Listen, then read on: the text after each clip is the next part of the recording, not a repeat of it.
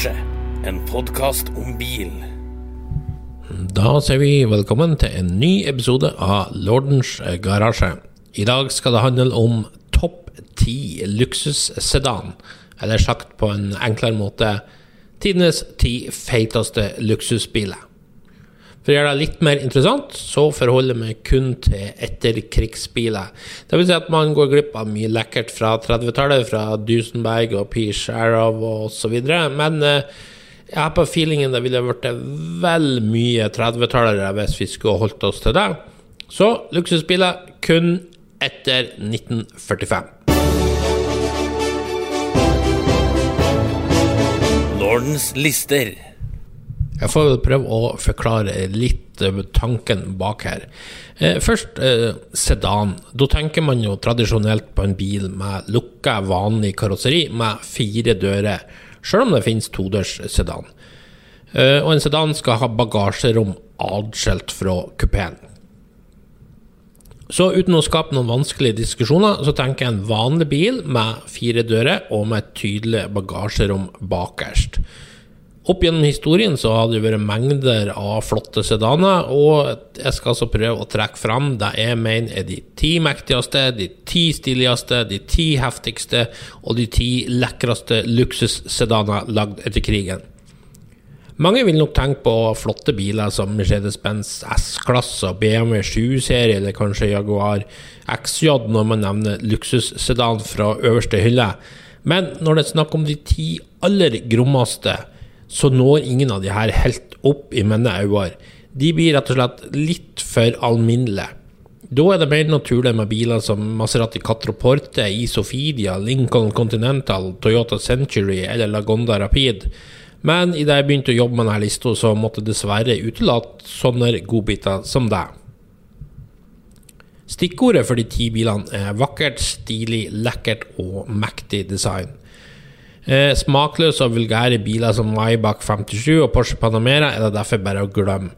Når det er sagt, så er alle bilene på lista pompøs og mektig, og noen til dels vulgær og smakløs på sin måte også, men de har likevel et mektig og heftig design, i motsetning til Maybachen som er nevnt, som mest ser ut som en vanlig S-klasse som noen bare har forlenget litt.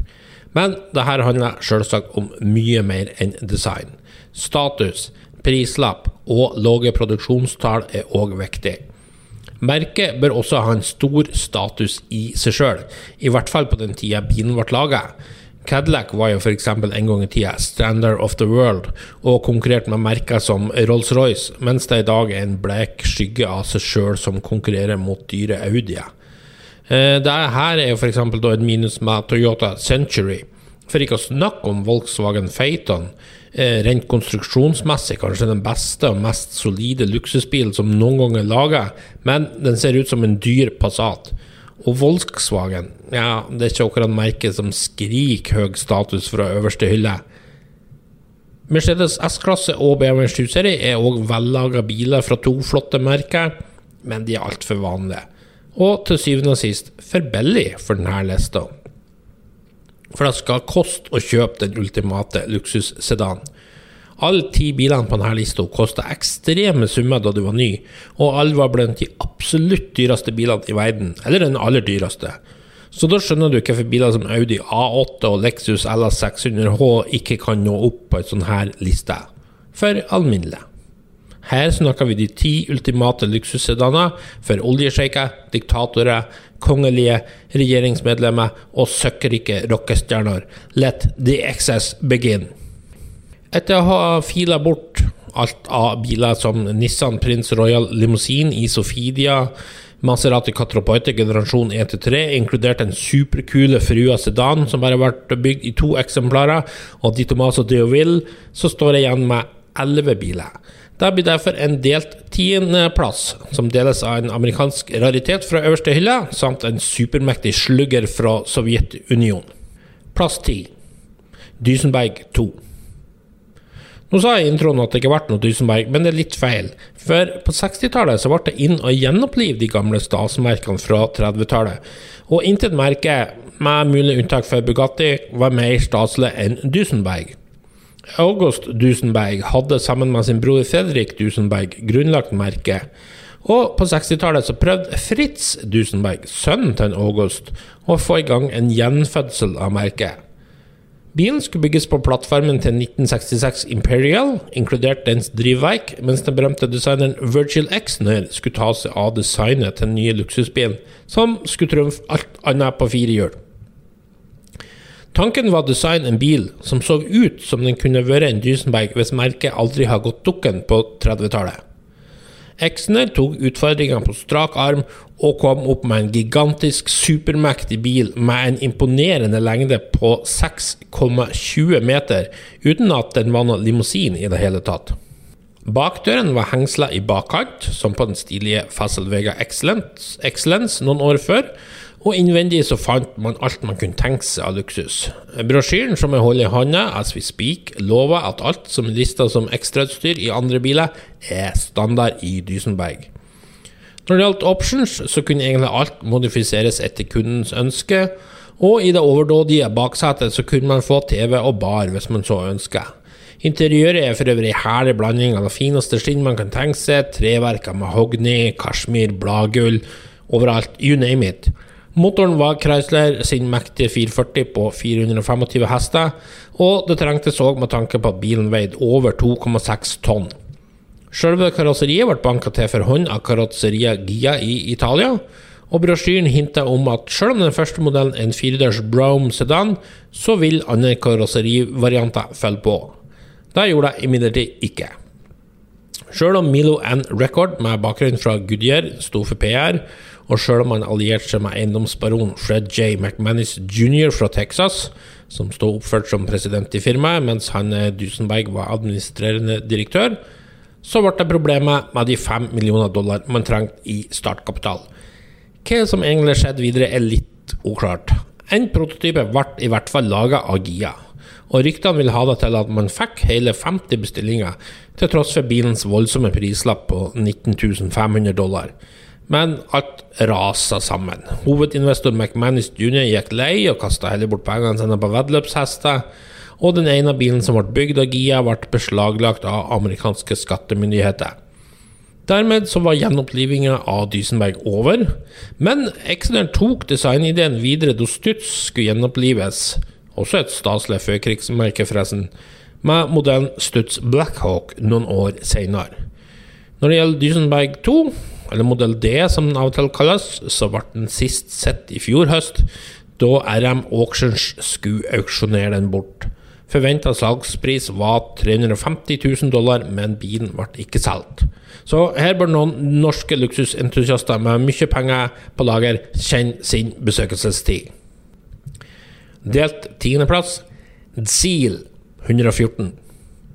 Dzil, eller Zavod imeni Likacheva, som det står for, det var en håpløs russisk, men var et russisk bilmerke som leverte biler til de aller øverste pampene i kommunisthierarkiet. Silbilene trumfer jo for øvrig alt på denne listen ved å være de eneste som har egne filer på veien enkelte steder i Sovjetunionen. Det blir ikke feitere enn det.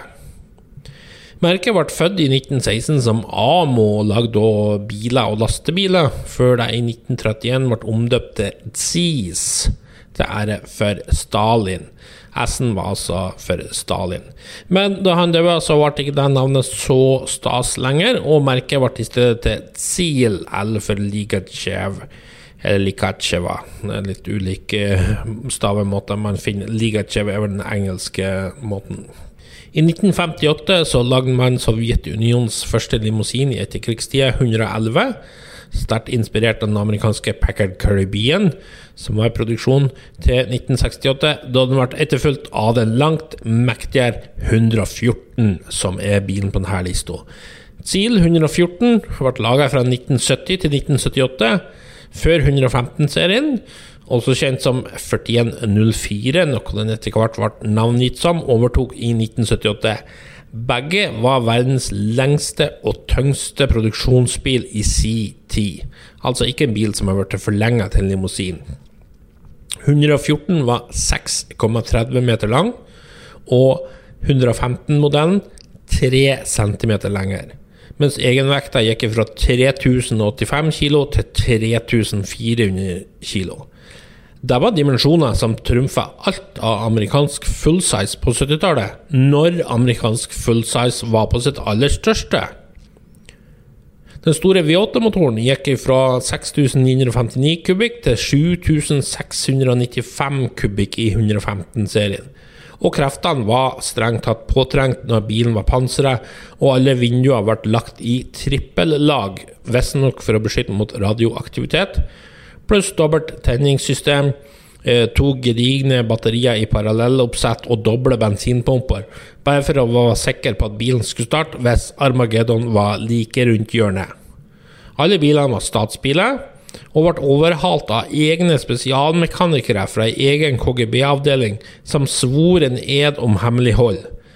Denne eden var ikke så mye om hemmelige tennplugger reservedeler, men mer om det som de eventuelt måtte få med seg av hva som kunne foregå i baksetet mellom partifunksjonærer og diverse eskortedamer. Selve designet så ut til å være en slags mellomting mellom en Mercedes-Benz 600 og en Cadillac Limousine, uten at det gjorde noe. Bilen så i hvert fall mektig ut, og det var nok det viktigste for det sovjetiske partiapparatet i det de dundret av gårde i sitt eget silfelt på vei til flyplassen. 9. plass, Monica 560. Selv om fantastiske Facel Vega bukket under på midten av 60-tallet, så levde drømmen om et fransk luksusmerke i øverste divisjon videre. I hvert fall hos Jean Tastavian, en søkkrik industrimagnat som ivret etter å lage en bil verdig til å følge i dekksporene til Facel Vega. Han kjørte selv en Facel Vega, men da de la ned bedriften i 1964, kjøpte han en Jaguar. Det ga mer bensin til bålet, for Jaguaren kunne absolutt ikke måle seg med Facel Vegaen. Noe måtte gjøres. En fransk bil av ypperste klasse måtte lages. Jean sin langvarige assistent Henry Zukovsky ble ansvarlig for prosjektet, og en del av fabrikken i Balgigny, som til vanlig lagde tankvogner til bruk på jernbanen, ble satt av til den nye bilen. I 1966 så begynte prosjektet å rulle, og det møysommelige arbeidet med å bygge en bil kunne starte. Til å begynne med så var Jean interessert i en ny motor som Lawrence Tune Engines har utviklet i England. Det var en 2,6 liters variant av standardmotoren som ble brukt i Triumph TR4. Og en rosende artikkel om denne nye motoren fanget Tastavin sitt øye. Han skrev et brev til Chris Lawrence, som var ansvarlig for motoren. Men brevet var 6 sider langt, og Lawrence skjønner ikke fransk, så han la det bort. Men en dag han ventet på en kunde, så tok han en liten kikk for å se om det var noe han forstod i dette brevet. Og det var det. Denne mannen i Frankrike ønsket 250 motorer i året. Da var en ordre Lawrence ikke kunne si nei til, og han dro til Paris for å møte Tastavin. Han fikk møte folkene bak bilen, og spurte om hva slags bil de har bygd. Til det fikk han til svar, vi har egentlig ikke tegnet den ennå. Der fikk Lawrence til å komme med et tilbud. Egentlig bedre til å designe biler enn motorer. Hva om dere lærer meg for å gjøre det? Partene ble enige, og det første Lawrence gjorde var å fraråde Tastavin for å bruke hans motor, som han mente ville være feil motor i en så raffinert bil. I stedet så tipset han om Edward C. Martin, som har konstruert en ny 3-liters V8, som var tiltenkt de nye 3-liters-reglene i Formel 1 som har trådt i kraft i 1966. I oktober det året så startet Lawrence og hans team med å bygge den første prototypen, som da har hans motor, og han bygde også prototype nummer 2. Men så møtte Tastavin rumeneren Tony Rascano fra Vignale i Italia, som så fikk jobben med design karosseri til prototype nummer 3, men fikk ikke gjøre noe med chassiset som var sendt til legendariske Henry Chaperon. Den gamle karosseribyggeren jobbet så i samarbeid med Rascano, og de to kom frem til nytt design med skjulte vippelykter i en skrånende aerodynamisk front. Men alle de buede kurvene ble laget med bly, noe som gjorde bilen alt for tung, med påfølgende dårlige ytelser når Tastavin fikk teste den.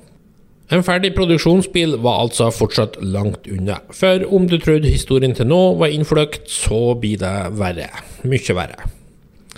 Det eneste konkrete var i grunn navnet på bilen, som skulle være Monica, navngitt etter kjerringa til Jean. Hvem skulle lage karosseriet? Vignale i Italia lagde et karosseri i stål til prototype nummer 3, men han solgte selskapet seg til Di Tommaso i desember 1969 og døde bare 3 dager etter salget i bilulykka. Jensen i England ble kontaktet, men de har ikke kapasitet til jobben. Så inngikk man en avtale med Airflow Streamline i Luton, som lagde hytter av aluminium til lastebiler til vannet. Dit ble chassis nummer 4 og nummer 6 sendt, mens man lette etter en fabrikk som kunne produsere Martin V8-motoren. Man kontaktet derfor Coventry Victor og Rolls-Royce. Førstnevnte bygde et utall forskjellige motorer for alt fra båter til motorsykler, mens sistnevnte, altså Rolls-Royce, har ledig produksjonskapasitet grunnet en nylig tapt kontrakt. Men snart fikk Rolls-Royce en forsvarskontrakt, og dermed så var det bare ett valg igjen, Coventry Victor. Etter streikeurolighetene i Frankrike sommeren 1968, så man testet var ivrig etter å få fortgang i saken. Og Airflow Streamline bygde 2 karosseri på 2 chassis med utgangspunkt i prototype nummer 3. Det resulterte i prototype nummer 4, som ble testet med sin favoritt.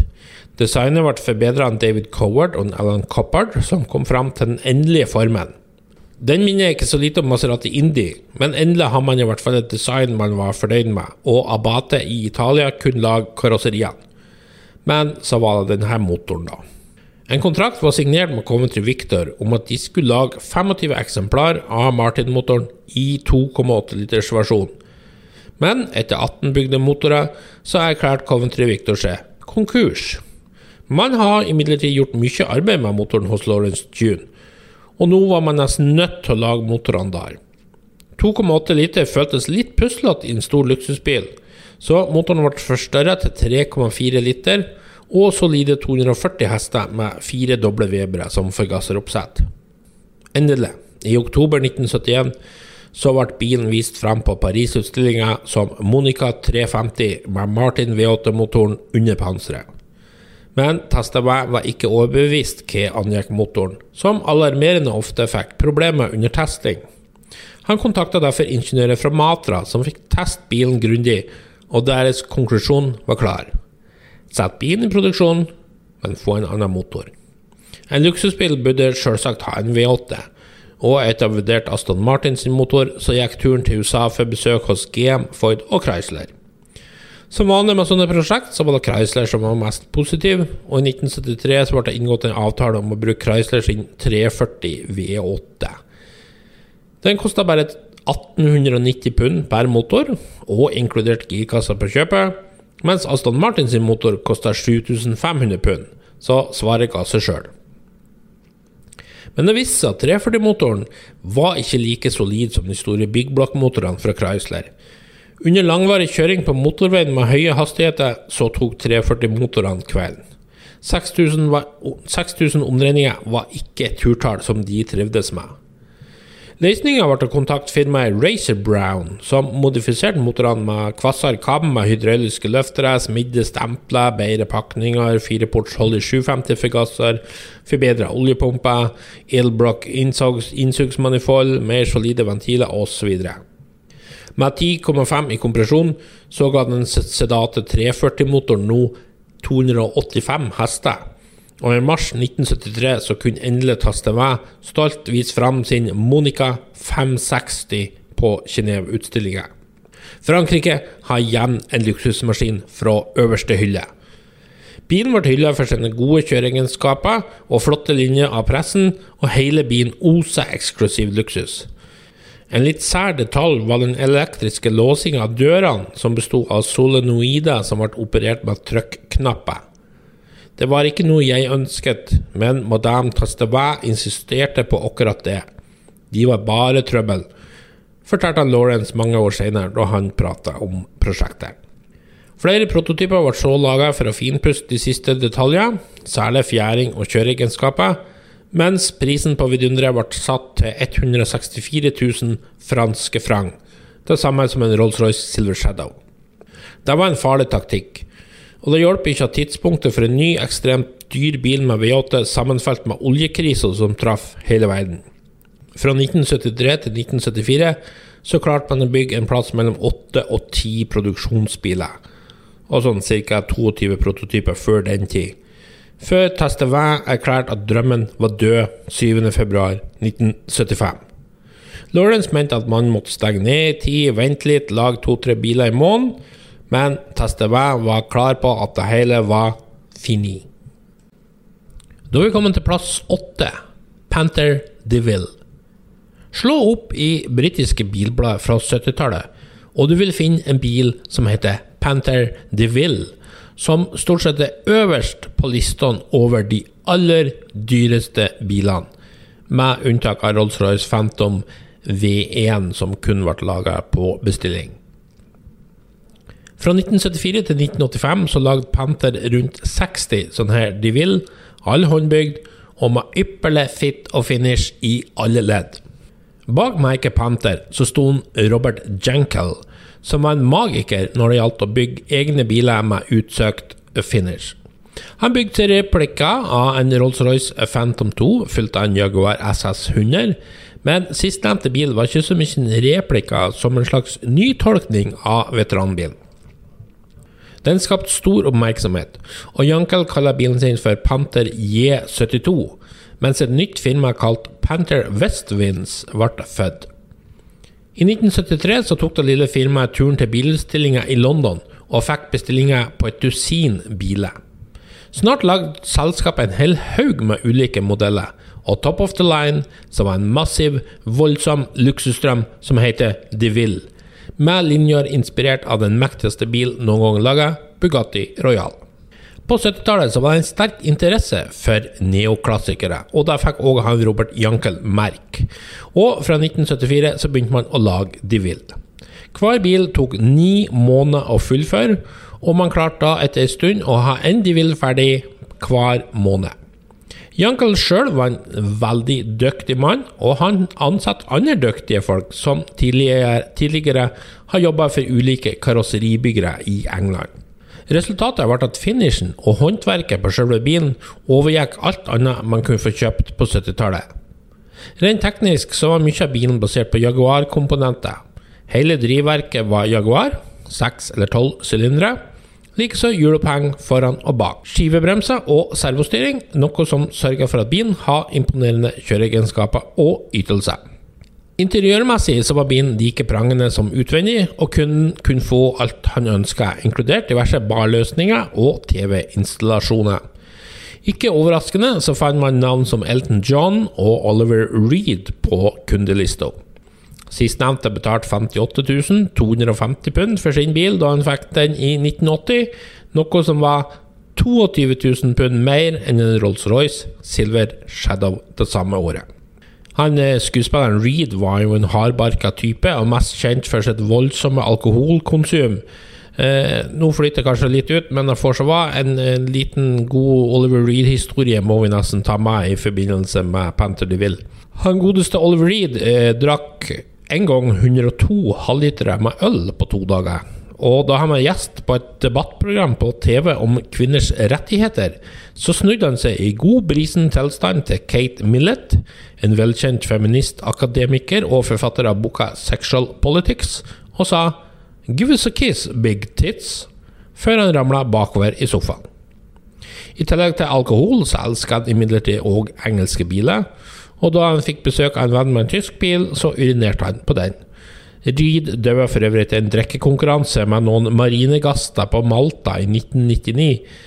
Ifølge vitner på puben så han drukket 8 halvlitere øl, 12 shots med rom, en halv flaske whisky og 2 shots konjakk før han slo 5 av marinegastene i håndbak, da han plutselig fikk hjerteinfarkt. Før han døde så har han midlertid fått oppleve at Panther DeVille har fått et etterlengtet oppsving, for det ble berømt igjen nærmest over natta da den fikk en fremtredende rolle som bilen til superskurken Cruella DeVille i Disney-filmen 101 Dalmatinere. Det var en verdig og passende rolle for det som er en av bilverdenens mest undervurderte biler, og en bil som er så uendelig mye mer enn det neoklassiker-utseendet antyder. Nummer 7, Mercedes-Benz 600. På 7. plass så finner vi Mercedes-Benz sin ultimate luksusbil 600, internkode W100, som på nytt satt Mercedes helt i toppskiktet når det gjaldt überfeite kaksebiler. Før krigen så har jo Mercedes veltet seg i denne type biler. Men i etterkrigstidens Europa så tok det litt tid før man turte å satse på den virkelig dekadente og korpulente stilen som Hermann Göring hadde markert seg med. Toppmodellen 300 fra 1957 til 1962 var temmelig anonym og slapp i stilen, sammenlignet med det som Cadillac og Rolls-Royce kunne vært opp med på samme tidsrom. Konsernet bestemte seg derfor for å lage en luksusbil som skulle trumfe alt, og kostnader var intet spørsmål under utviklingen. Da den nye 600 stod klar i 1963, var den på papiret etterfølgeren til 300-serien, men på et mer spirituelt plan så var den etterfølgeren til 770 Grosser som nazipampene på 30-tallet ble fraktet rundt i. Fjæringen var oppbygd med en luftpute ved hvert hjul, forsørget av en sentral hydraulisk trykktank. Automatisk nivåregulering var på plass, og hvis man vil så kunne man bruke en manuell regulering som hevet karosseriet med opp til 5 cm. Gjennom det pumpedrevne sentrale hydraulikksystemet ble også en mengde andre operasjoner utført, som justering av setene, soltaket, lukkehjelp til dører og bagasjeluke, samt verdens hurtigste ruter opp og ned. Stikkordet var lydløs manøvrering i alle ledd for maksimal bekvemmelighet. Med vekt fra 2520 kilo til 2900 kilo, alt ettersom man valgte den enkleste 600 på 5,54 meter, eller den voldsomme Pullman på 6,24 meter. Pullman kom for øvrig med enten 4 eller 6 dører, så måtte V8-krefter til. En mektig 6,3 liter på 250 hester sørget for det, og den gjorde det tunge beistet i stand til å slå sportsbilen 230 SL på kvartmile. M100 som motoren het, var et mesterverk, og kombinert med glimrende kjøreegenskaper og fantastisk fjæring, så fikk man en bil som fullstendig overgikk alt annet på 4 hjul. Byggekvaliteten var også noe helt for seg selv. Nå laget ikke Mercedes-Benz dårlige biler, men 50 av konsernets mest betrodde fagarbeidere fikk ansvaret for å ferdigstille hver bil etter bestilling. Avansert teknikk betyr imidlertid som oftest problemer, og konsernet har også egne spesialister som følger opp bilene. De satte seg på første fly når telefonen kom fra diktatorene sine sekretærer. Hovedtingen med bilene var det hydrauliske systemet som kontrollerte seter, vinduer og alt som var, fordi elektriske motorer på den tiden var for store. Men det ga også store muligheter for lekkasje, og der kom jeg inn i bildet. Problemer med luftfjæringen kunne få bilen til å legge seg ned på gulvet. Araberne pleide å si, bilen sover. Å finne hydrauliske feil er veldig vanskelig, det kan ta timesvis. Det verste var hvis soltaket begynte å åpne seg når trykket gikk ned. Fortalte Peter Schellhammer, som jobbet med bilene på 60- og 70-tallet, til bladet Classic and Sports Car i et intervju i 2007. Av de 2 versjonene som fabrikken tilbød, så er det fascinerende nok den mye lengre Pullman-versjonen som ser klart best ut. I og med at den ble strøkket 70 cm ekstra i forhold til standardutgaven, så var det meningen at den skulle ha en høyere taklinje. Det fikk den ikke, men ved å beholde den opprinnelige profilen, så fikk bilen et utrolig tøft, lavt stuk. 487 Pullman-biler ble bygd, og av de her så var 59 Landau Le-versjon med en åpen bakre takseksjon som ble brukt av paven og den tyske regjeringen under viktige arrangement, for å nevne noen. Som på 30-tallet så sørget modellen for at Mercedes-Benz igjen ble favorittmerket til alle verdens despoter og diktatorer, og blant de som kjøpte seg en 600 så finner vi mye misbruk av statlige midler. Av de 447 Pullman som ble laget, så gikk 182 til Afrika. Jean Bedel Bokassa kjøpte en hel flåte med 600 da han ble kronet til keiser av det sentralafrikanske keiserdømmet under en storslått kroningsseremoni i 1977, mens Mobutu Sese Seko, som var president og diktator i Zaire, kjøpte 6 eksemplar for å ha ved sitt sommerhus. Berykta Idi Amin bestilte 2 600 i 1976, og Robert Mugabe kjørte selvfølgelig 600 han også. Ellers rundt i verden så ble 600 bestilt av navn som François Papadoc Duvalier, Ferdinand Marcos, Enver Hoxha, Nicolas Ceausescu, Saddam Hussein, Kim Il-sung, Leonid Brezhnev, Shana Iran og Mao Zedong. Ivrigst var visstnok Mao og Kim Il-sung, som kjøpte henholdsvis 13 og 12 biler hver. Men det var ikke bare ondskap som kjøpte bilen. John Lennon hadde en hvit pullman, og da Francis Ford Coppola slo gjennom med Goofaren, spurte han om å få sin bonus i form av en ny pullman. Mest i stilen med bilens karakter var kanskje David Bowie, som i 1976 flørtet med høyreekstreme politiske synspunkter, og som stående i baksetet på en Landaulet gjorde nazihilsen i det han ankom Victoria Station. Dessverre så kan bilen fort bli overskygget av alle de her berømte navnene, og mange vil nok ikke synes at linjene er like stilige som da Cadillac kunne framvise i 1963. Men da blir man litt lurt, for bak de stramme tyske linjene signert Paul Bracq og Bruno Sacco, så ligger 60-tallets beste bil. Akkurat som Cadillac Eldorado Brougham flyttet grensene for hva som var mulig i 1957, så flyttet Mercedes-Benz 600 grensene for hva som var mulig i 1963. Og som med Cadillac så tappte Mercedes-Benz enorme summer på hver enkelt bil laget. 10 000 tyske mark per bil er et tall som har vært nevnt. Men for Mercedes-Benz så handler bilen om noe helt annet enn profitt. Det handler om merkevarebygging, og den tyske giganten satt simpelthen en helt ny standard. Shana Iran uttalte følgende da han fikk sin første 600 levert: «Veldig fin, men Rolls-Royce er fortsatt bilen for konger.» Men da det var gått et par år, så har han kjøpt 17 forskjellige Mercedes 600 i alle mulige varianter og farger. For selv ikke Rolls-Royce kunne måle seg mot 600 når man hadde vært kjent med bilen. Mercedes 600 var i produksjon frem til 1981 med 2677 biler bygd totalt. De ble aldri overgått i sin levetid, og har vel på mange måter aldri vært overgått senere heller. Nummer 6. Imperial Crown Ghia Limousine. Imperial var toppmerket fra Chrysler og ment å konkurrere med Cadillac. Første generasjon Imperial kom til modellåret 1955 og var basert på en vanlig Chrysler-plattform, men med lengre akselavstand. Før andre generasjon Imperial kom til modellåret 1957 på sin egen plattform. Og for en plattform! Ingen biler kunne by på bedre plass enn Imperial.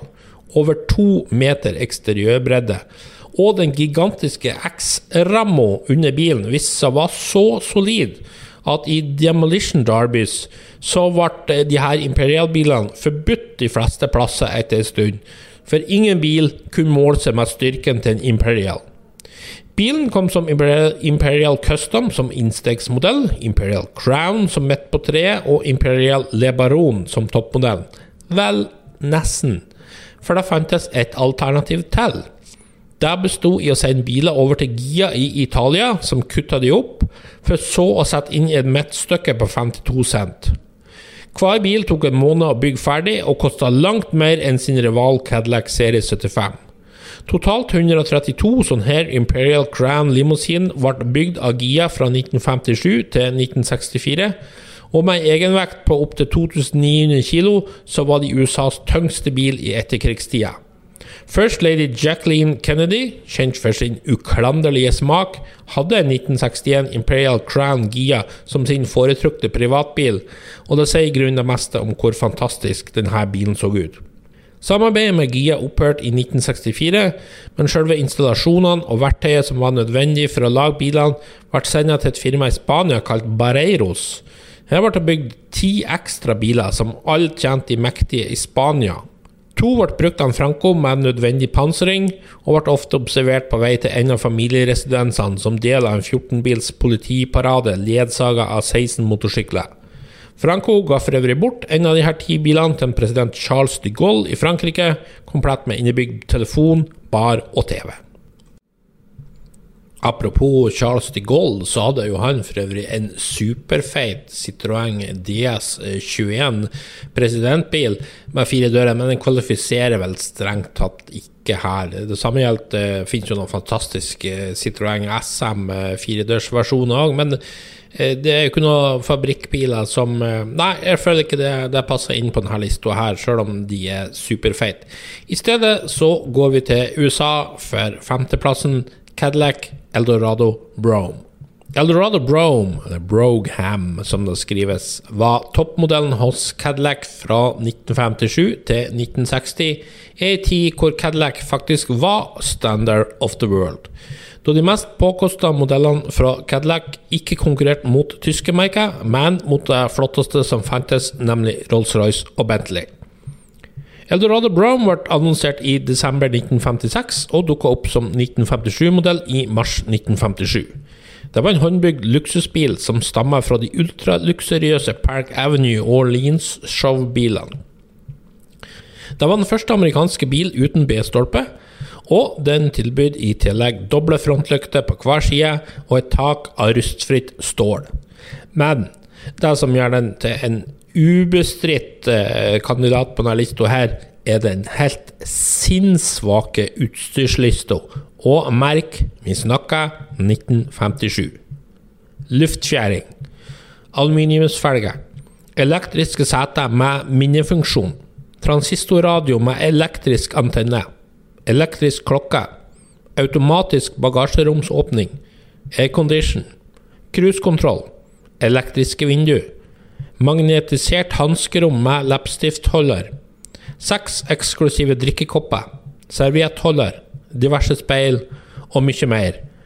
Som sagt, 1957, ikke en Lexus, anno 2020.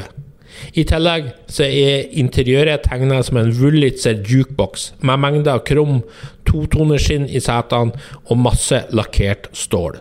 Det høres kanskje tacky ut, men det var gjort smakfullt og moderne.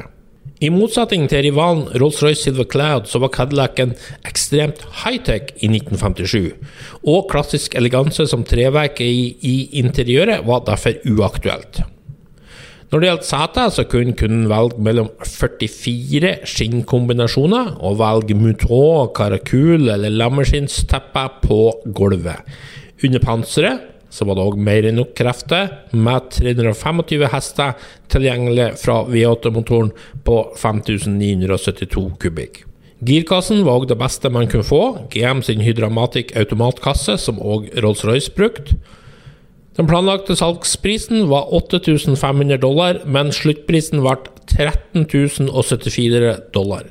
Det gjorde bilen til den dyreste amerikanske bil. Men, det skal sies, det var fortsatt mer enn $3,000 billigere enn rivalen fra Rolls-Royce.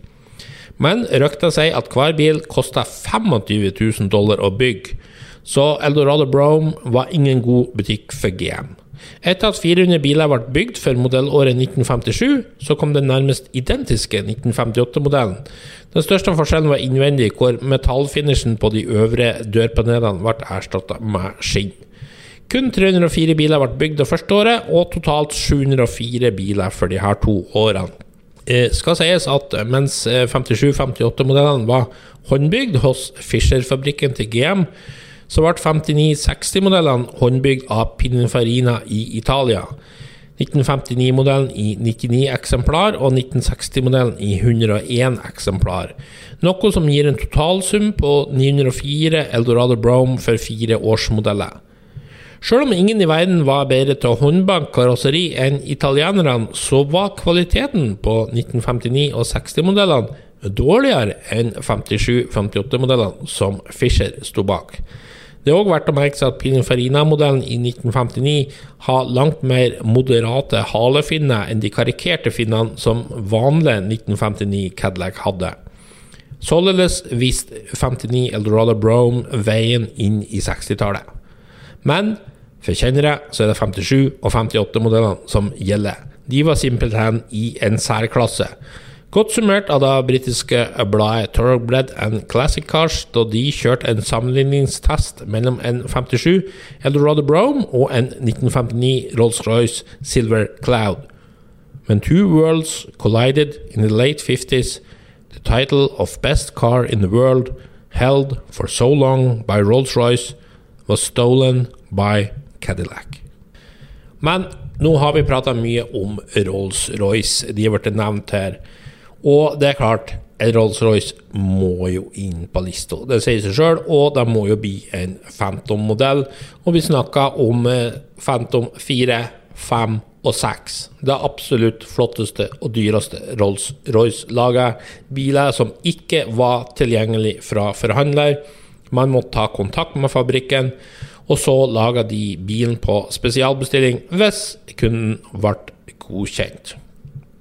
Phantom 5 er det kanskje noen som har et litt forhold til, i hvert fall den knallgule som John Lennon fikk malt i psykedeliske mønstre, mens Elton John hadde et rosa eksemplar for øvrig. Phantom 5 var jo basert på Silver Cloud 2 og ble laget fra 1959 til 1968 i totalt 832 eksemplar. Den ble etterfulgt av den nesten identiske Phantom 6 som ble laget fra 1968 og helt til 1990 i 374 eksemplar.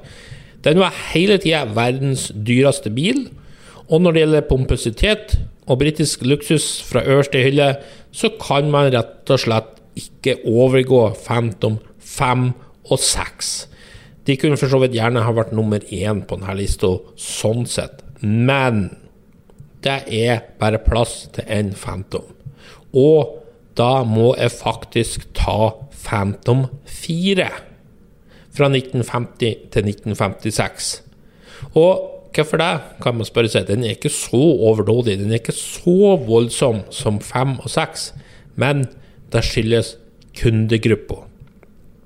For om datidens musikalske stjerner vil ha kjøpt en Phantom 4, så hadde de fått nei fra Rolls-Royce.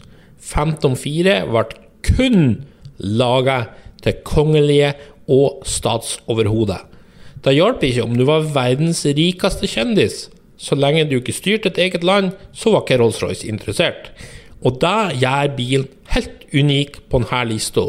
Og det trekker selvfølgelig ekstremt opp at kun 18 biler ble laget. Phantom 4 var det ultimate i luksus, og Rolls-Royce forsynte den med de dypeste lammeullteppet, det fineste valnøttre du kan tenke deg, de tjukkeste kinnseter som går an, og lot sine hoffmaker-karosserimakere ta seg av jobben med lag karosseri med perfekt finish og dyp lakk i lag på lag. Hvis du lurer på hvem de her 18 bilene gikk til, så er lista som følger, og skal nevnes at bil nummer 2 var en testbil for fabrikken, så den går ikke under de her 18, sånn sett. Bil nummer 1 gikk til prinsesse Elisabeth, dagens dronning i England. Bil nummer 3, Shah av Iran. Bil nummer 4, Emir av Kuwait. Bil nummer 5, prins Henry. Bil nummer 6, prinsesse Marina. Bil nummer 7, general Franco i Spania. Bil nummer 8, general Franco i Spania. Bil nummer 9, general Franco i Spania. Bil nummer 10, Aga Khan den tredje. Bil nummer 11, prins Talal i Saudi-Arabia. Bil nummer 12, kong Faisal den andre i Irak. Bil nummer 13, kronprins Abdul Ila i Irak. Bil nummer 14, dronning Elisabeth den andre. Bil nummer 15, prinsesse Margaret. Bil nummer 16, Emir av Kuwait. Bil nummer 17, Emir av Kuwait. Og bil nummer 18, Shah av Iran. Dette er rett og slett en skryteliste som overgår alt andre, og som gjør at Rolls-Royce 4 må komme så høyt på denne lista. Og den kunne vel egentlig gjerne vært nummer 1 også, sånn sett. Da har vi kommet helt til tredjeplass. Men topp 3 biler er for så vidt alle total bonkers på hver sin måte. Nummer 3, Aston Martin Lagonda. Da kileformet vidundret. David Brown ble jo rik på sine traktorer, og etter å ha kjøpt Aston Martin i 1947, så kjøpte han Lagonda like etterpå. Aston Martin sto bak en rekke flotte sportsbiler og racing-triumfer på 60-tallet, fra totalseier på Le Mans i 1959 til tidenes mest berømte filmbil, James Bond sin Aston Martin DB5 i Goldfinger. DB sto jo selvfølgelig for David Brown. Lagonda gjorde han imidlertid ikke så mye med. Men i 1961 så kom den aldeles nydelige Lagonda Rapide, en bil som egentlig har fortjent en plass på den lista den også. Den var bygd på et forlenget Aston Martin DB4-chassis, og 55 biler ble laget frem til 1964. Så ble det stille med Lagonda-navnet. Det ble imidlertid tatt i bruk på 7 firedørsbiler basert på en prototype man har laget i 1969, som bare var en forlenget DBS med 4 dører, og som ikke gjorde hverken Lagonda eller Aston Martin-navnet noen stor tjeneste. Samtidig så gikk salget bare nedover på hele linja, og David Brown solgte i 1972 firmaet til Company Developments, et investeringsfirma som håpet å gjøre suksess. Det fikk de ikke. Hos Lucas, som leverte så mange viktige deler, var man mest opptatt av å streike, samtidig som kreditorer ville ha penger, og etterspørselen etter biler med V8 sang som en stein etter Yom Kippur-krigen i 1973. Det gikk som det måtte gå. I 1974 så gikk Aston Martin inn i receivership, hvor staten tok kontroll over selskapets verdier, før firmaet så gikk til en gruppe på 4 investorer. Men skulle Aston Martin ha en fremtid, så måtte de ha en ny, spennende modell, og ikke den her allerede utdaterte porteføljen de hadde. Man trengte rett og slett store PR-nyheter, og det skulle verden sannelig få. William Townes jobbet hos Aston Martin som setedesigner, men han er mer innebords enn som så. Sterkt inspirert av datidens kileform, som jo gjorde Lamborghini Countach den ultimate drømmebil for en hel generasjon, så tegnet han en mektig 4-dørs sedan med kileform, og for en kileform. Den spisse kilen stoppet i fronten som bare var en ultralav grill, flankert av et par låge firkanter frontløkter på hver sin side, med gedigne vippeløkter liggende nede på panseret. Så strakk denne kilen seg rakt skrått bakover som en kile skal gjøre, før den etter et kjempelangt panser traff frontruta som også den skråna sterkt bakover. Ingen har sett maken. Og da bilen som heter Aston Martin Lagonda har sin verdenspremiere på bilutstillingen i London høsten 1976, så fikk folk hakeslepp. Linjene var simpelthen totalt annerledes enn noen annen 4-dørsbil, og både presse og publikum var sterkt delt i sin mening om kilvedunderen. At bilen fortsatt jevnlig dukker opp på lista over tidenes verste design, ser vel sett i så måte, men for oss som elsker kileform, så er bilen selvsagt blant det stiligste noen gang laget. Med et så ekstremt ytre, så kunne man jo ikke kjøre konservativ stil innvendig, og man gikk i stedet fullstendig bananas. Foran føreren så var en stor firkantet plasmaskjerm som så ut som den kom rett ifra USS Enterprise i Star Trek. Den var fylt med digitale tall og grafer, uten et eneste vanlig analogt instrument i sikte. Total galskap i 1976.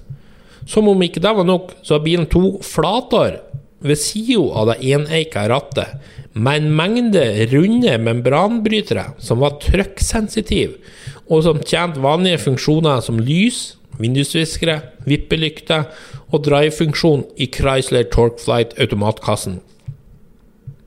Problemet var bare at touchpads og plasmaskjermer med digitale tall, det var ikke noe man mestret fullstendig i 1976. Kablene bak dashbordet var tjukk som håndledd, og da den første kundebilen skulle leveres i april 1978, så gikk systemet fullstendig i stå. Den gledelige nyheten var imidlertid at bilen hadde truffet en nerve. 170 bestillinger kom inn i løpet av 18 måneder med store depositum, og i 1979 så sto bilen for 46% av produksjon hos Aston Martin. Da var også produksjonen kommet ordentlig i gang. De fleste bilene gikk til søkkerike oljesjeiker, hvor man tradisjonelt sett var mer opptatt av stil enn holdbarhet, og det var for så vidt like greit når det gjaldt Lagondaen. For hvis du tenker engelsk byggekvalitet på 70-tallet, og legger det sammen med det nyeste av teknologi, ja, da får du ikke en driftssikker Toyota Corolla, for å si det sånn. Da innså imidlertid også fabrikken, og etter å ha funnet en ny leverandør, Javelina Corporation, i USA, av mer pålitelig elektronikk, så fikk man fra 1980 et system som fungerte med litt enklere displayer og kontroller. Det innebar blant annet at girvelgeren ble manuell, og at blinklys, fjernlys og så videre havnet på rattstammen på tradisjonelt vis. Under det lave panseret så satt fabrikken sin egen 5,3 liters V8 på 280 hester, noe som ga en toppfart på 230 km i timen. Det var ekstremt raskt for en 4-dørs bil på 2 tonn ved inngangen til 80-tallet. Etter noen små modifikasjoner så ble bilen godkjent for det amerikanske markedet i 1982, uten at salget akkurat skjøt i været. Denne første serien med Lagonda kalles for Series 2, av den enkle grunn at de allerede nevnte forlenget vanlige Aston Martin-bilene basert på DBS ble kalt for Lagonda de også, og de regnes således som Series 1, selv om de ikke har noe som helst med de her kileformede Lagondaen å gjøre. I 1984 så ble elektronikken enda enklere med mikrobrytere i stedet for touchkontroll, samt 3 skjermer for hastighet, turtall og annen informasjon. Men det så kjedelig ut i forhold til galskapen som har vært, og i 1986 så fant man et nytt system med fluoriserende grafer som lyste 80-tall av ypperste sort. I 1986 så fikk bilen innsprøytning, og de her regnes som Series 3, før bilen fikk et facelift i 1987, som gjorde kileformen dessverre langt rundere og mykere i kantene. Denne siste varianten regnes som Series 4, og de massive vippeløktene som bestandig har vært en del av designet, forsvant til fordel for 6 firkanta frontløkter. For den ultimate 80-tallsopplevelsen så kunne man kjøpe Tickford sin versjon av Lagondaen. Den hadde ekstrem 80-tallsstyling med store, dype spoilere og bestrødd med TV-sett, VHS-spillere og krystallglassett til minibaren inni. Komplettert ved at eksteriørfargo selvfølgelig var hvit. En garantert 80-tallshit som ble solgt i noen få eksemplarer til styrtrike oljesjeiker. I januar 1990 var det stopp for Lagonda, etter at totalt 645 biler har vært laget. Da vi kommer til andreplassen, og den går til Facel Vega Excellence. På navnet skal storfolk kjennes, sies det. Og på navnet skal det her firehjulte mesterverket kjennes. Facel Vega Excellence. Excellence. Sjelden eller aldri har bilnavn passet bedre. For Facel Vega er et av de mest fantastiske bilmerker i historien. Facel ble grunnlagt i 1939 av Jean Daninos, som hadde jobbet for Citroën. Facel produserte alt fra Vespa-chassis til parkeringsautomater, og mest lønnsomt var det å produsere Rolls-Royce flymotorer på lisens. Pengene gjorde at Daninos begynte å drømme om å lage sine egne GT-biler. Og allerede i 1949 presenterte han sin Bentley Cresta, en egendesignet konstruksjon. Etter hvert så ble 17 biler laget med ulike karosseri i samarbeid med Pininfarina, men lønnsomheten steg med produksjon av karosseri til den franske Ford Comet. I mellomtiden jobbet man med sin egen bil, og 29. juli 1954 ble prototypen Facel Vega i gåseøyne vist fram for pressen. Under panseret vant man amerikansk V8 Power, en DeSoto Firedome på 4,6 liter på 175 hester. Andre generasjon ble vist fram i 1956, og nå heter merket Facel Vega. Modellen het FVS med 5,5 liters Chrysler V8 på 225 hester, og den ble i 1959 til merkets kanskje mest kjente modell, HK500, som snart fikk 360 hesters 6,3 liters Chrysler V8. Da gjorde den i stand til å nå en topphastighet på 237 km i timen. Det var det ikke mange biler som kunne matche i 1960. Interiøret var tydelig flyinspirert med store runde instrument, komplettert med mindre måletavler og en rekke spaker som sto på midtpanelet og i midtkonsollen. Panelet har nydelig trerotsmønster, men overraskende nok for mange så var det ikke ekte edelt treverk, men malt metall, noe mange fikk merke da man ripet opp panelet. I mellomtiden har man imidlertid også skapt tidenes kanskje vakreste sedan, ved å bruke et forlenget FV-chassis, noe som resulterte i modellen Excellence, som ble vist på Paris-utstillingen i 1956. Produksjonen kom i gang i 1958, og salget gikk ikke direkte strålende, noe som mer enn noe annet skyldtes den voldsomme prislappen. Designet var en klasse for seg med inspirasjon fra USA i form av wraparound frontruta, tak uten B-stolpe, noe som gjør bilen til en hardtopp sedan, og halefinne med den lave profilen og frontpartiet var tydelig europeisk GT-tradisjon. Rett og slett en fantastisk mix av det beste av to verdener. Den mixen fortsatte også i resten av bilen, med et utsøkt interiør gjort på beste europeiske maner, mens man under panseret fant det råeste man kunne få i 1958, Chrysler sin 392 Hemi, et 6,4 liters beist på 360 hester. I midlertid så sluttet Chrysler å lage denne motoren, så fra oktober 1958 så fikk bilen i stedet Chrysler 361 Wedge V8-motoren, som også var oppgitt til 360 hester. Bilen ble gradvis forbedret, og mange var nok glad for at bilen fra 1959 kunne leveres med skivebremser foran. På denne tiden så var Facel Vega vært et innmerke for alt fra filmstjerner som Tony Curtis og Robert Wagner til underholdningsartister som Frank Sinatra og Dean Martin. I Europa så ble merket kjørt av alt fra racerførere som Stirling Moss, han var jo så glad i Facel Vega at han var nesten som en PR-mann for merket til tider, til intellektuelle storheter som filmregissøren François Truffaut og forfatteren Albert Camus, som døde bak rattet på sin HK500 i bilulykka i 1960.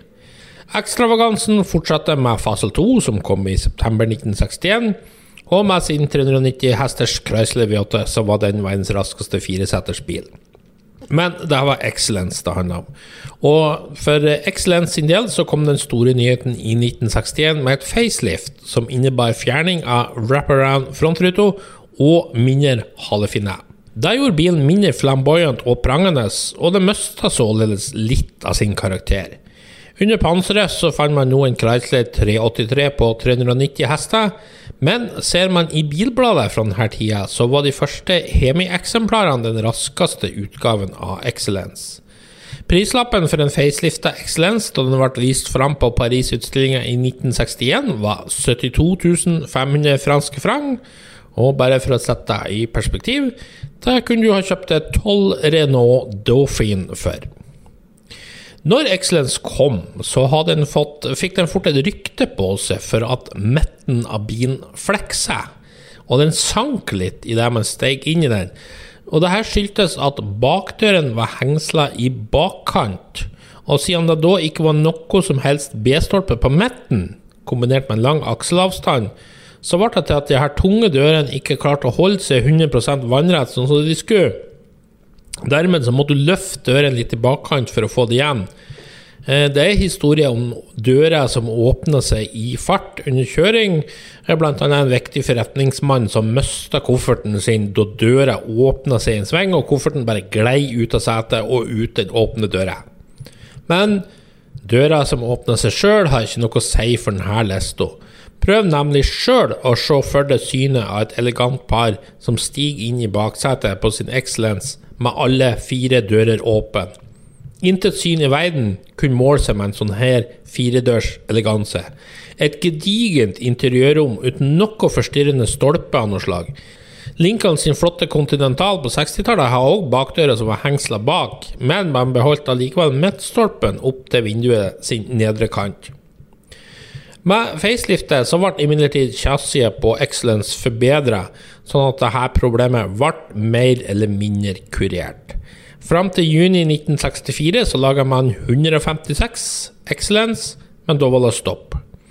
For i 1959 så hadde Facel Vega presentert den lille, veldig vakre åpne sportsbilen Facelia, og man valgte derfor ikke å bruke amerikansk V8-motor, og det kom til å bli en fatal tabbe. Den franskbygde 4-sylindra motoren i Facelia var en katastrofe, og man måtte etter hvert bytte en hel haug med motorer på garantien som kostet penger man ikke hadde. Dermed så ble det kroken på døra i 1964 for Facel Vega, et merke som beriket bilverdenen med mer på 10 år enn de fleste merker klar på 100. Da er det bare en bil igjen, førsteplassen, og da skal vi over til et land som på mange måter er verdens beste land, nemlig Sveits. For rent naturmessig så finnes det ikke et vakrere land. Alt er rent og pent. Prøv å stoppe en bensinstasjon der. Gulvene er så rene at du kan spise av de. I tillegg så er landet et av de mest velstående i verden. de har vett til å holde seg nøytral i de fleste konflikter, og de har verdens aller mest demokratiske demokrati. Kort fortalt, Sveits er verdens flotteste land.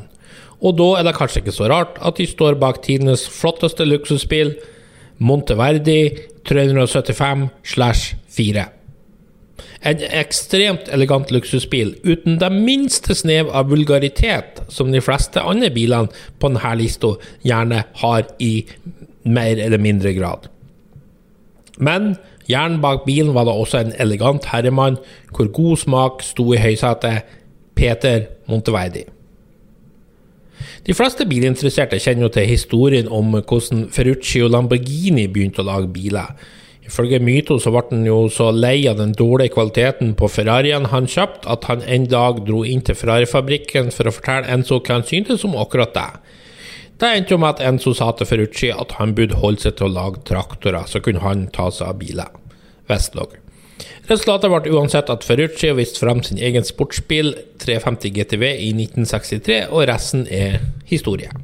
Mindre kjent er det kanskje at Peter Monteverdi var i noenlunde samme situasjon. Han bygde og solgte diverse sportsbiler ment for bruk i motorsport på 50- og 60-tallet, og var selv en lovende sjåfør. Høydepunktet i karrieren var hans ene opptreden i Formel 1 i et såkalt non-championship-løp på Solitude-ring ved Stuttgart i 1961. Bilen var hans eget merke MBM, som stod for Monteverdi Basel-motoren. Han måtte bryte løpet, men var påmeldt til neste Formel 1-løp. Imidlertid krasjet han bilen sin før den tid, og ble så forbannet at han gravla restene under lokalene hvor han holdt til. For å spe på finansene så har imidlertid også Peter siden 1957 hatt agenturet for Ferrari i Sveits. Men etter noen år så ble Monteverdi mer og mer frustrert over kvaliteten på Ferrariene, og han klagde til Enzo over det. Ferrari var ikke mann som tok kritikk særlig bra, og Peter Monteverdi var nok sikkert ikke den enkleste han heller, og snart var det slutt på å selge Ferrari for Monteverdi sin del.